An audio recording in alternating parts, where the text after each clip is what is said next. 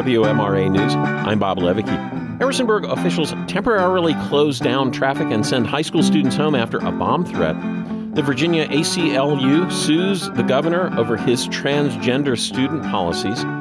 And we have an update on the General Assembly and a review from Jeff Schapiro. This is the WMRA Daily for Friday, February 16th. Harrisonburg officials temporarily closed down traffic around Harrisonburg High School on Thursday due to a bomb threat. WHSV reports the high school was evacuated and closed early. Emergency personnel completed their search of HHS yesterday afternoon and determined the threat was not credible. School will resume as usual on Friday with school counselors and other mental health staff available to talk with students. City officials said they are investigating the threat. The ACLU of Virginia filed 2 lawsuits against the State Department of Education on Thursday over the governor's transgender student policies. The Associated Press reports the ACLU is asking the courts to throw out Republican Governor Glenn Youngkin's policies on the treatment of transgender students and rule that school districts are not required to follow them. The rules roll back many accommodations for transgender students urged by the previous Democratic administration. They also call for school systems' sports teams to be organized by the sex assigned at birth, meaning that transgender girls would be unable to participate on girls' sports teams. Rockingham County's school board sparked controversy and student protests in January when it voted to adopt the governor's model policy. The chairman of the Republican Party of Virginia said Thursday that he will make personnel changes after the party published a social media post attacking House Speaker Don Scott. The Virginia Mercury reports the post brought up the decades-old drug conviction that Scott overcame to become the first black person to lead the House of Delegates. The Virginia GOP account posted the inflammatory comment on X around noon Thursday. The post was deleted, but screenshots captured by other users sparked condemnation from both sides of the political spectrum, including a denunciation by Governor Glenn Youngkin. RPV Chairman Rich Anderson said the post, quote, does not reflect my values or that of my party. The General Assembly has approved legislation to ensure the right of contraception to residents of the Commonwealth. Virginia Public Radio's Michael Pope reports.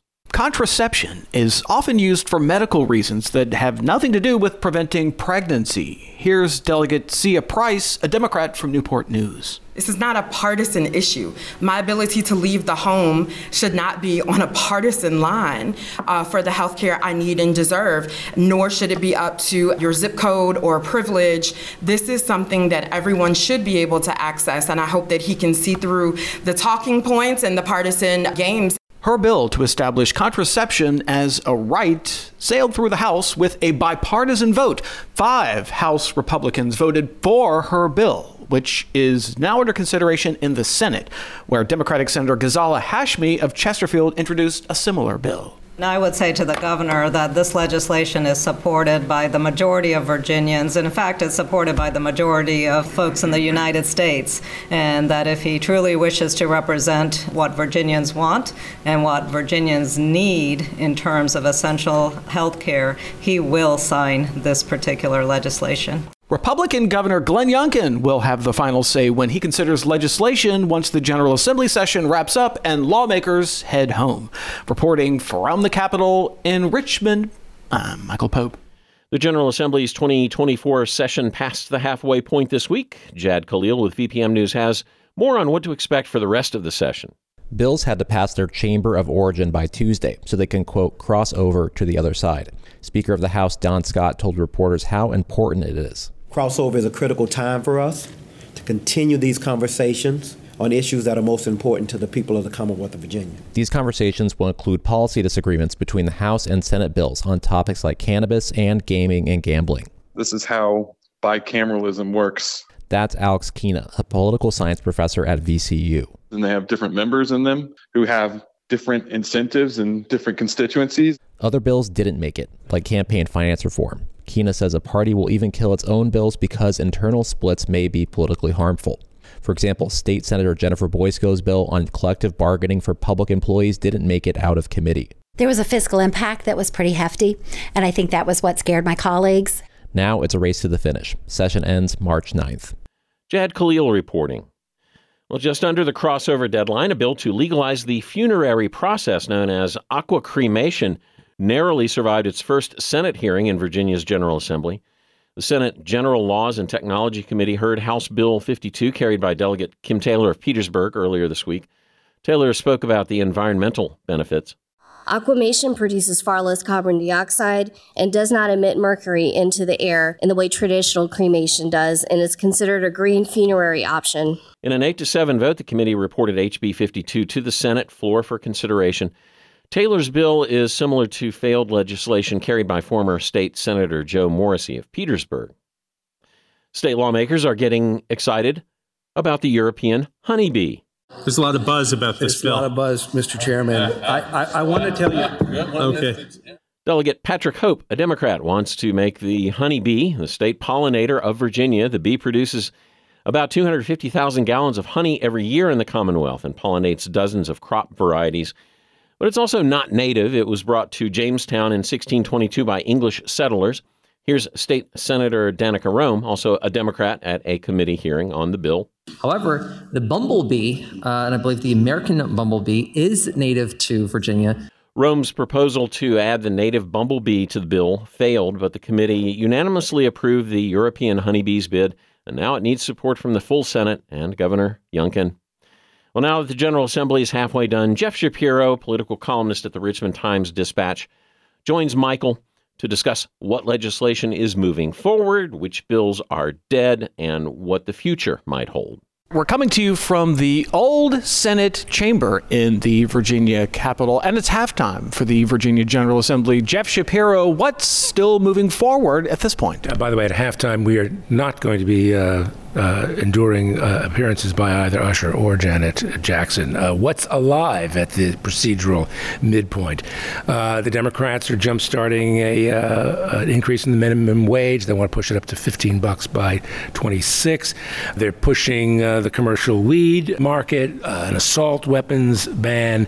They also want to make clear that clerks issue marriage licenses to Virginians regardless of their gender or their sexual orientation.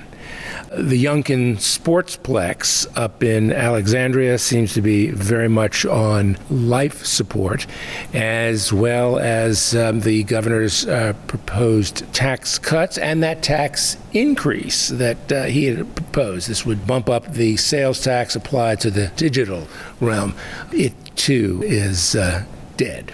One of the important things about halftime in the General Assembly is not just what's still moving forward, but what's not moving forward. Jeff Schapiro, what's dead?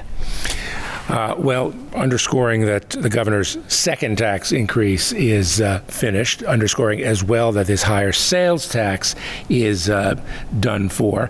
And then we've also seen this stunt, for lack of a better description, by the Democrats to force a floor vote on Republican legislation that would ban the use of taxpayer dollars to support abortions. There was a great kerfuffle on the floor over that.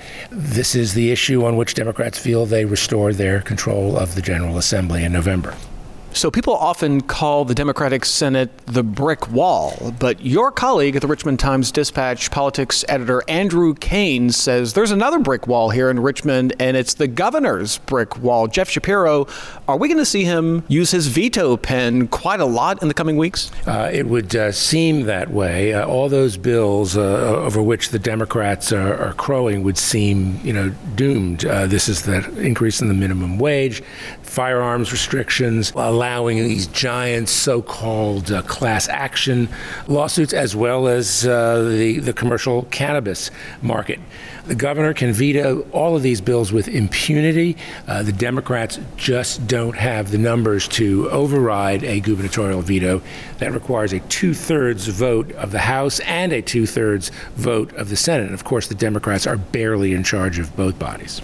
One last topic before we go. This weekend, the money committees are going to be releasing their very important proposals, the House budget proposal and the Senate budget proposal. What are we expecting there? Yeah, this is the first big step toward a compromise budget. One hopes that it'll be concluded by the scheduled adjournment of the legislature on March 9th. One of the things that these budget bills will not include is some extra play money. There was a discouraging jobs report, and this has the administration sitting tight on its current revenue estimate. So this means there won't be any play money for the legislators for their favorite projects. And also, this budget process will unfold without the participation of the immediate past Republican chair of the House Appropriations Committee. He was thrown off the committee this past week by Don Scott, the Speaker of the House. The Speaker seems to be leaving it to our imagination as to the cause of this clearly punitive action. Well, that's all the time that we've got for this week. Coming to you from the old Senate chamber in Virginia's historic Capitol building. My name is Michael Pope, and we've been joined by Jeff Schapiro of the Richmond Times-Dispatch. Talk to you next week. Looking forward to it. The U.S. Civil Rights Trail features sites in 14 states. In Virginia, historic markers stand in Richmond, Danville, and Farmville. This month, the trail added 21 points of interest in Fredericksburg. Virginia Public Radio's Sandy Hausman reports. Seeing the places where important events occurred, where courageous people lived, marched, fought, and died, helps bring history to life. And this country has created a trail so Americans can better understand the civil rights movement. It has more than 100 sites in 14 states, including Virginia.